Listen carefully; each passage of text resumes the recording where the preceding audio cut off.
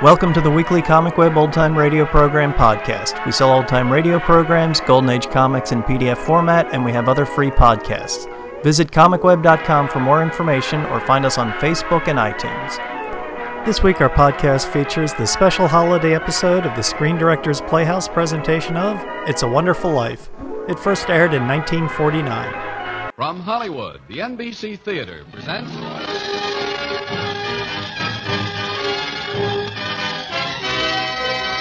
Screen Director's Assignment. Production, It's a Wonderful Life. Director, Frank Capra. Star, Jimmy Stewart.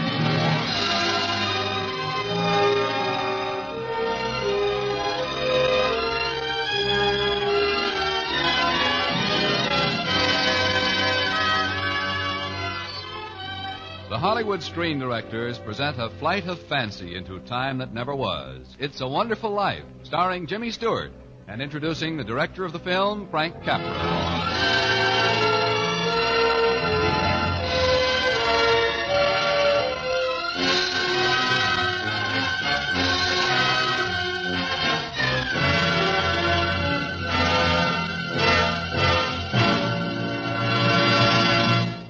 For a motion picture audience, there can be only one measure of a truly great director. His name by itself must be a badge of excellence upon the screen. Such is the name of our guest screen director tonight, for it has become a synonym for unforgettable motion picture entertainment. The NBC Theater is proud to present the distinguished director of such brilliant films as It Happened One Night, Lost Horizon, You Can't Take It With You, and tonight's story, It's a Wonderful Life. Ladies and gentlemen, Mr. Frank Capra.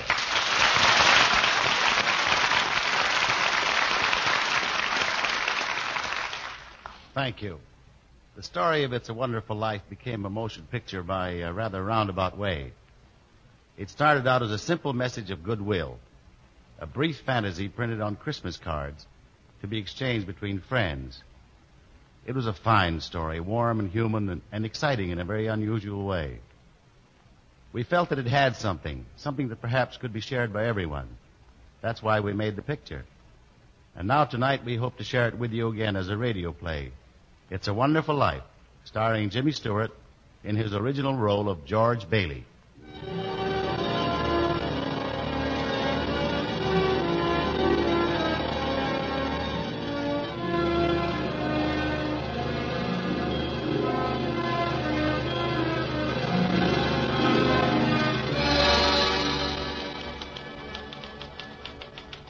Your Supreme Excellency, I, Clarence Oddbody, Angel of the Second Class, do make application for promotion to Angel of the First Class for services as follows. On Christmas Eve of 1948, one George Bailey of Bedford Falls was on the point of committing suicide, an act abhorrent both to his maker and to the Hemisphere Federation Mutual Life Insurance Company. Feeling in exceedingly low spirits, George Bailey did go, proceed, and travel to the high-level bridge where he mounted the rail. Before George Bailey could weep into the icy current, I, Clarence Oddbody, did hurl, project, and fling myself past the great Magellanic Cloud, through the constellation Lyra, into the Earth's atmosphere and the Bedford River, executing, if I do say so myself, a perfect swan dive. Help! Save me! I can't swim! Help! Relax, now don't struggle. Help! I'm coming in after you. Help! Here I come.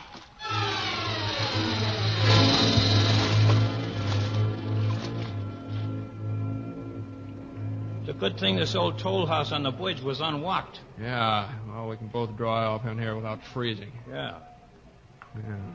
How'd you happen to fall into the river? I didn't fall in. Huh? Well, I knew if you thought I was drowning, you'd jump in to save me. So I jumped in. You jumped in? To save you. You see, you didn't go through with it. Go through the what? Suicide. How'd you know I was going to... Hey, who are you? I'm an angel. A what? An angel. Clarence Oddbody, AS2. Oh. AS2. What's the AS2? Angel Second Class. Oh, I see. What are you, crazy?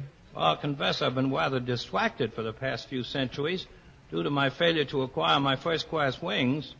But crazy? If I do a good job on you, I'll get my wings. Brother, you haven't even got your buttons. Why don't you tell me your troubles? No, you're balmy, that's why. Well, then humor me. Do you good to talk. Yeah. Well, that's about all I have left in life. Just talk about it. Well, talk. Oh, I was going to knock 'em dead, I was. I was going to shake the dust of this crummy little town off my feet, and I was going to see the world, build things, do things, travel, and Taj Mahal and silken Samarkand and the moon pools of the East and Everest and the deep Aegean. Yeah. Pipe dreams. Why? Well, my deaf ear, for one thing. Oh, that was when Howie, your kid brother, fell through the ice back in 1919. I jumped in to save him. Hey, how'd you know that? I read it in the Gabriel Daily Trumpet. Well, anyway, I got an ear infection. It was weeks before I could go back running errands at the Gower drugstore. So what does Gower do? He hits me in my bad ear. Why? Well, he just heard about his son. He died in college from typhoid. Gower had been drinking.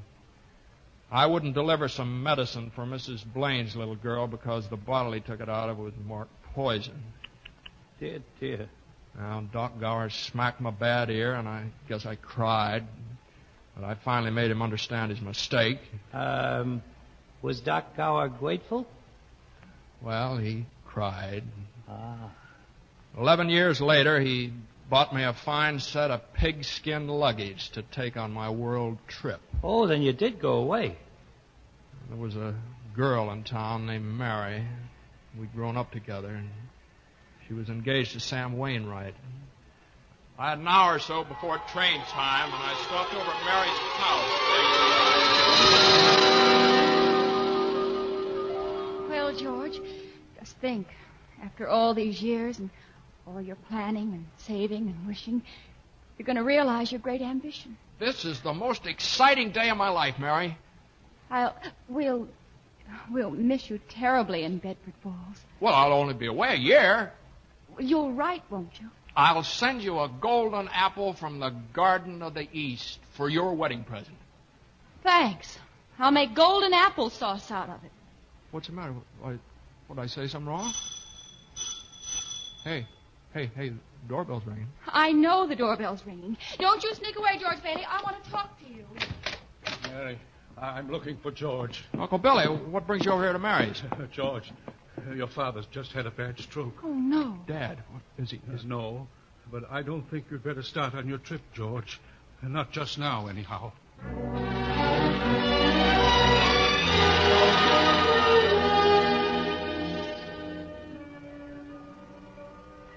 Well, go on, George. Well, Dad was gone that same night. That gave old man Potter his chance. Old man Potter? Yeah, richest man in town, a banker, a big stockholder in our loan company. We'd always fought Potter on a lot of issues, and now he wanted the loan company to dissolve so he could rule the roost in Bedford Falls. Potter and I had it out a week after Father died, right in the boardroom of the loan company.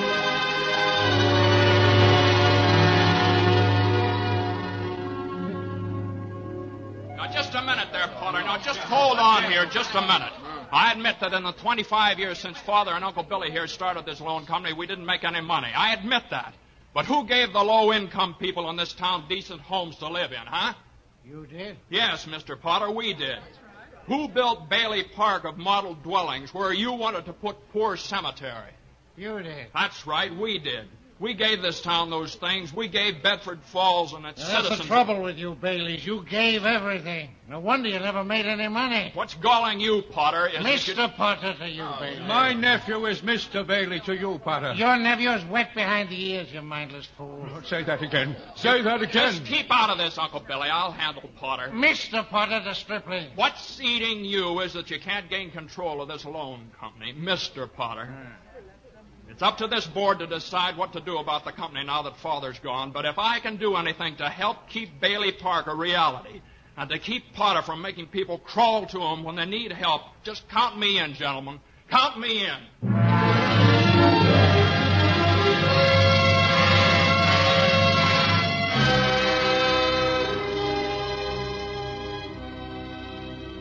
As a result of that speech, the board voted to continue the loan company if I'd remain as vice president.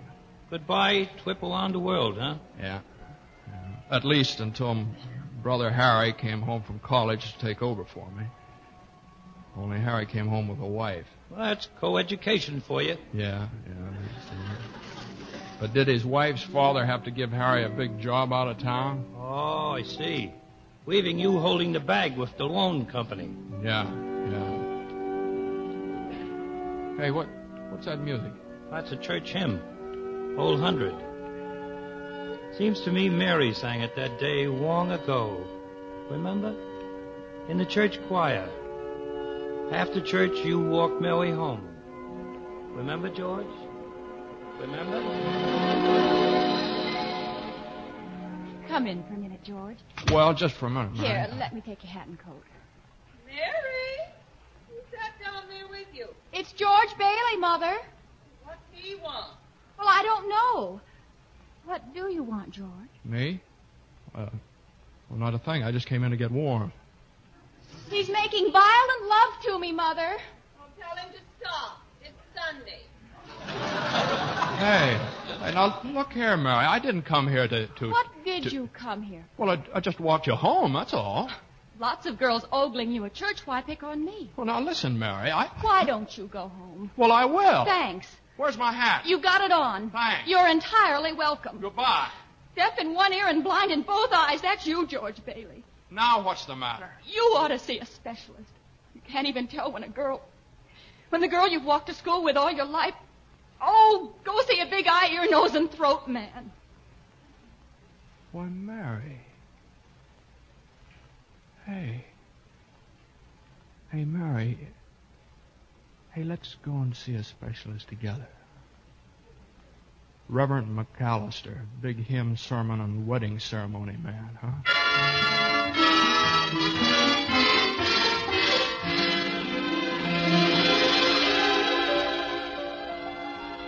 And so you were married, huh, George? Yeah, I had about $2,000 saved, and it looked like a fine chance to combine that world trip with a honeymoon. What? A little thing called the Great Depression. Oh, yeah. Yeah, there was a run on the loan company. It started by some false rumors of Potter's. At the last minute, Mary threw in the $2,000. It was just enough to reassure our investors, and we didn't have to close up. And you didn't have a honeymoon either. No, but Potter was licked again. So when he called me into his office one day, I was just about the most surprised man in Bedford Falls.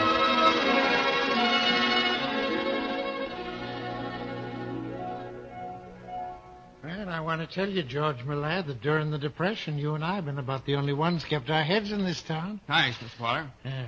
All that talent, and where does it get you? 28 and 29, married, making $40 a week. 45. And you're the smartest young fella in town. All right. Now, what's your point, Mr. Potter? I want to hire you. You want to hire me? Manage my affairs, run my properties. $20,000 a year. Dollars? And 2 months vacation with pay before you start work.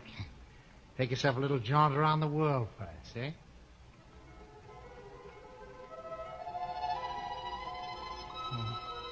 Everest, the Vale of Kashmir, and the moon pools of the east, and the deep Aegean, and the whispering Aurora. Well, George?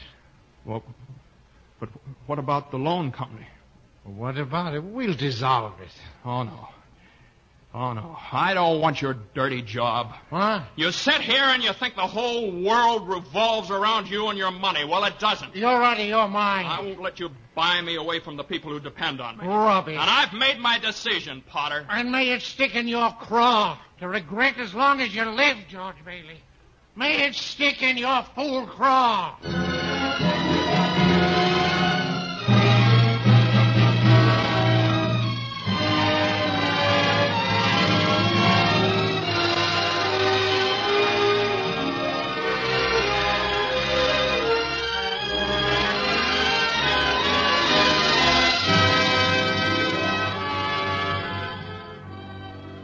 You are listening to the Hollywood Screen Directors presentation of It's a Wonderful Life, starring Jimmy Stewart with Arthur Q. Bryan as the angel and introducing the director of the film, Frank Capra.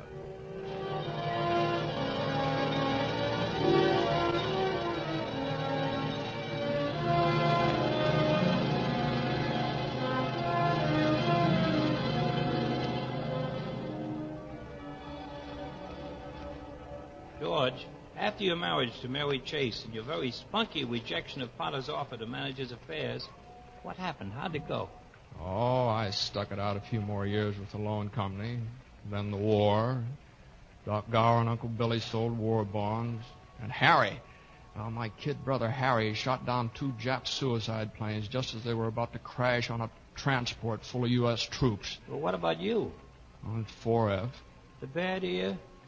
Well, it just wasn't in the books for me to get out of Bedford Falls, that's all. Well, it brings us to tonight, Christmas Eve. What made you want to jump off the bridge into the river? I can give it to you fast. The bank examiner came to check our books, and we were $8,000 short. Next question. Where did the $8,000 go? Well, if I knew, I wouldn't be here on the bridge, would I? No. All I know is that I sent Uncle Billy to deposit $8,000 to our account over at Potter's Bank.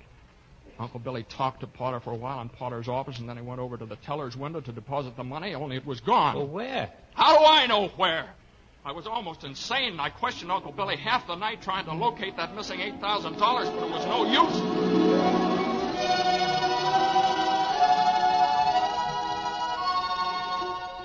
Please, George, please don't ask me any more questions. I can't think anymore. You've got to think anymore, you stupid, fumbling fool. I've got to have that money. Do you realize what this means to us? It means bankruptcy and scandal and shame and prison.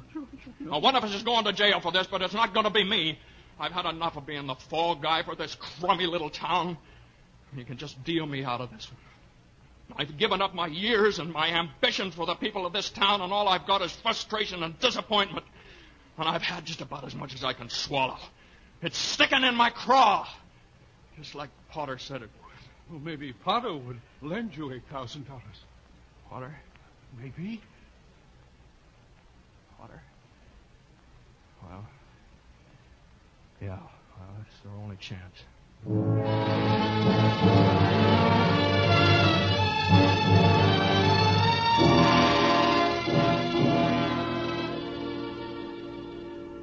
Well, what about all your fine friends you've done so much for, George? Why don't they lend you the money, huh? Well, they don't have that kind of money, Mr. Potter. You know that. Now, please help me. Yeah. Well, what kind of security do you have? Any stocks? No, sir. Bonds? No, sir. Real estate collateral of any kind? Well, I've got a $15,000 life insurance policy. What's its loan value? $500. $500. Look at you. You were going out and licked the world once. What are you now? You're a miserable clerk crawling in here on your hands and knees and begging for help.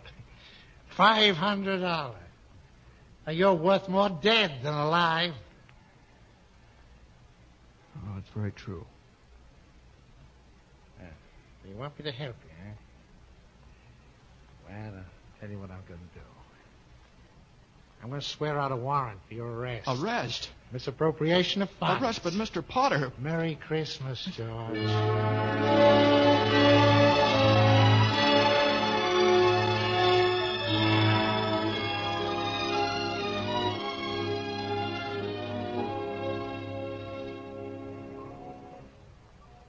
And so, because you were worth $500 alive and $15,000 dead, you thought killing yourself would make everybody happier? Better still, I should never have been born. What's that? What's that you said? I said I wish I'd never been born.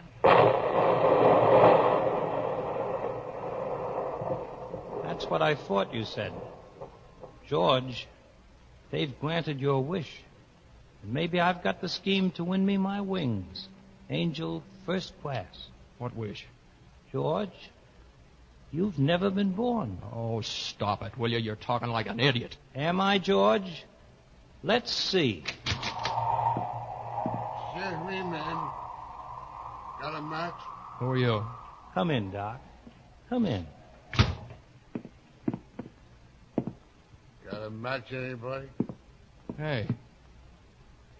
Hey, you're Doc Gower, the druggist. I was Doc Gower, the druggist. Until I poisoned a little girl by mistake. Oh, no, wait a minute, Been Doc. drunk ever since. Now, Doc, don't you remember? I discovered your mistake, and I warned you just in time. Oh, you. Well, don't you remember me? I'm little George Bailey. I ran errands for you. Nobody named George Bailey ever worked for me. Match? Here you are, Mr. Gower. Now, all I need is a cigar. Here you are, Mr. Gower. Obliged. God rest you, merry gentlemen. May nothing you... Oh, wait, Doc. Let him go, George. Let him go. That broken old derelict, Doc Gower? Well, you weren't born, George, so you couldn't prevent that broken old derelict. Hey, wait a minute. Hey, I'm going home. Home? What home? You never lived. Oh, shut up now. Cut it out. You're crazy. Let's see if I am. We'll go to your home. Ride the bleak wind, George Bailey. Let's see where you live. Let's see.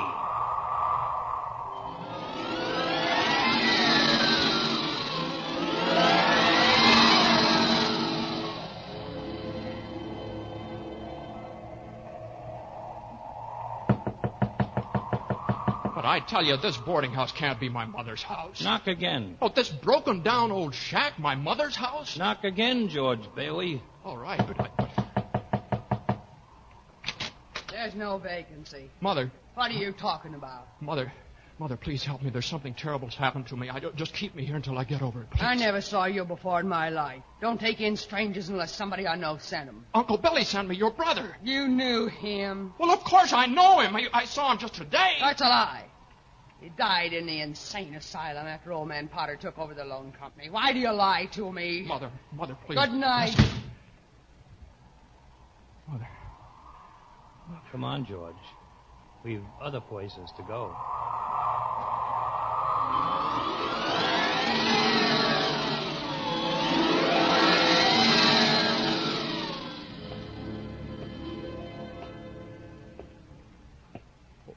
Why are we in the public library on Christmas Eve? Some people work late if they're lonely and have no Christmas to go home to. Like that pinched-looking woman at that desk there. Mary. Yes? Mary. The library's closed, you know. Mary, you're my wife. You must be quite out of your senses. Now, look at me. Look at me, Mary. I'm George. I'm your husband. We're married. I never married. Man I'd marry never was born, if you must know. I hate them. Mary, now look at me. I'm George Bailey. You're Mrs. George Bailey. I'll call the police. Mary, you must listen to me. Hello. Please, Hello. Mary, listen to me. Give me the police and hurry.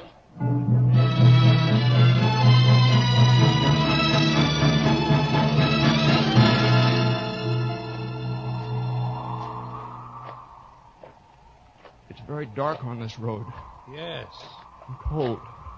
Stop here. Where are we? Potter's Field. You mean Bailey Park? I mean the poor cemetery. You mean my low-cost home development? Look where you stand. Gravestones. Here dwell in final squalor and humility the nameless, the vagrant, the very poor, the disinherited. You put them here. I tell you, no, I built Bailey Park on this ground. Read that tilting gravestone at your feet. Read. In memory of our beloved son, Harry Bailey, 1911-1919. This isn't true. Harry's alive today. He went to war. He shot down 2 planes that saved the lives of every man on that transport. Your brother Harry broke through the ice at the age of 9. It's a lie. He saved the life of every man on that transport. Every man on that transport died. No. You killed those men on that troop ship. You wished it so. I didn't. You. Please. You. No. Yes. Harry wasn't there to save those men because you weren't there to save Harry.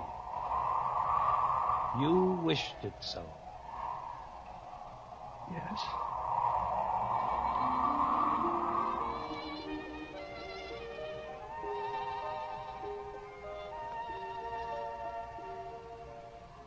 Forgive me, Clarence.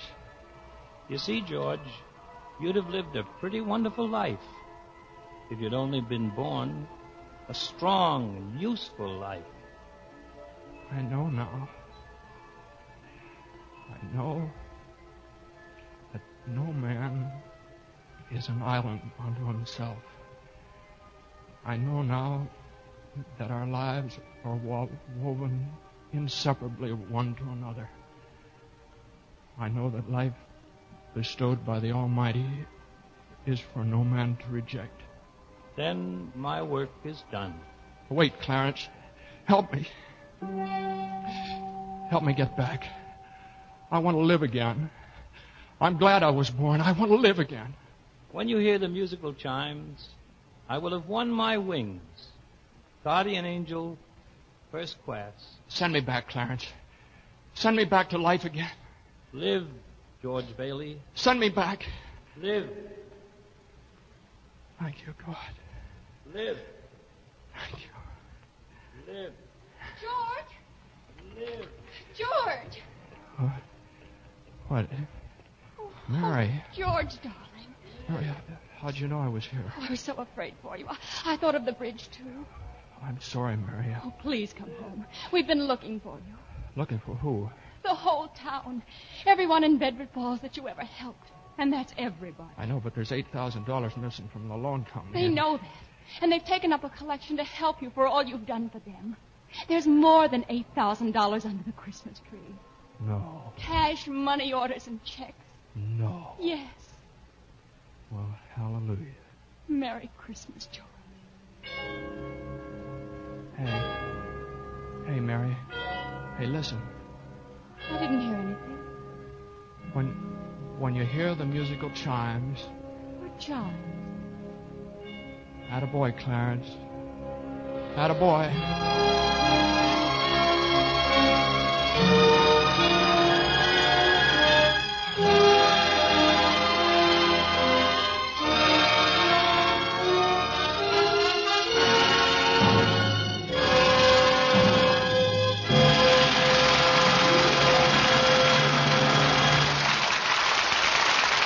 Our guests will return in just a moment. Next week, the NBC Theater brings you another outstanding motion picture story to the microphone as we present the romantic drama Hold Back the Dawn, and our star will be Charles Boyer. And now, here again is tonight's star, Jimmy Stewart, and screen director, Frank Capra.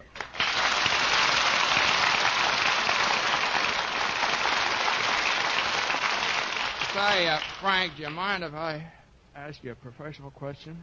Not at all, Jimmy. How do you turn out so many wonderful pictures? What's the secret, anyway?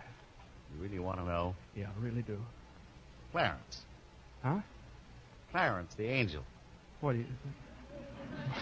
Well, you mean the character in the story? Oh, sure, he's been around for years. Stands behind my right shoulder and tells me what to do when I'm in trouble. He practically directs all my pictures. Clarence, huh? On a movie set. Yeah, well, it was a little difficult at first. Yeah, I can imagine. He didn't have a Screen Directors Guild card.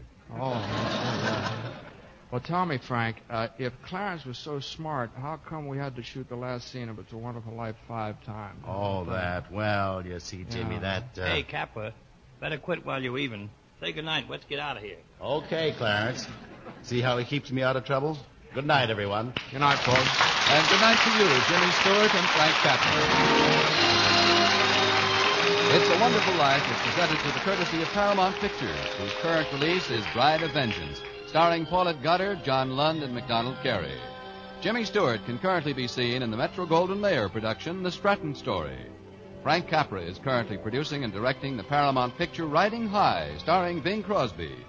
Included in tonight's cast were Arthur Q. Bryan, Joseph Granby, Hans Conried, Irene Tedrow, Georgia Backus, Herb Butterfield, and Barbara Eiler. It's a Wonderful Life was adapted for radio by Milton Geiger, and original music was composed and conducted by Henry Russell. Production was under the supervision of Howard Wiley, associate producer Bill Karn. Your announcer has been Frank Barton. Listen again next week when the NBC Theater presents Screen Director's Assignment. Production, Hold Back the Dawn. Director, Mitchell Lyson. Star, Charles Boyer.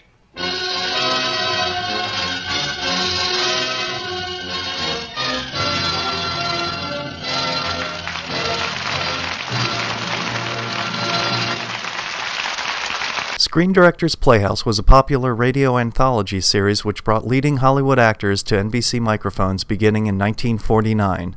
The radio program broadcast adaptations of films, and original directors of the films were sometimes involved in the productions, although their participation, as in this case, was usually limited to introducing the adaptation and a brief curtain call with the cast and host at the end of the program.